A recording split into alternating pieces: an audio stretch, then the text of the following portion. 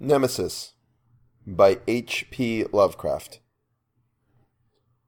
Through the ghoul-guarded gateways of slumber, past the wane-mooned abysses of night, I have lived o'er my lives without number, I have sounded all things with my sight, and I struggle and shriek ere the daybreak, being driven to madness with fright. I have whirled with the earth at the dawning, when the sky was a vaporous flame.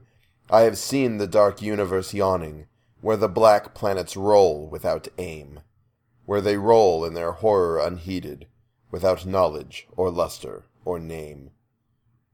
I had drifted o'er seas without ending, under sinister grey-clouded skies, that the many-forked lightning is rending, that resound with hysterical cries, with the moans of invisible demons, that out of the green waters rise.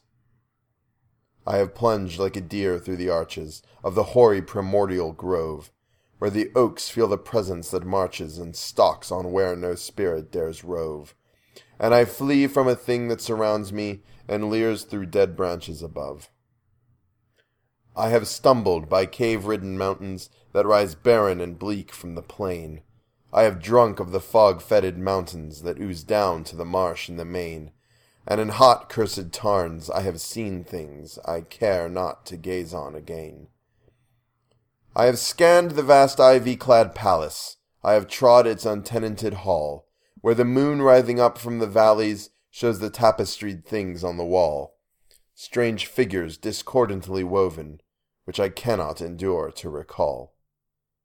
I have peered from the casement in wonder at the mouldering meadows around, at the many-roofed village laid under the curse of a grave-girdled ground, and from rows of white urn-carven marble I listen intently for sound.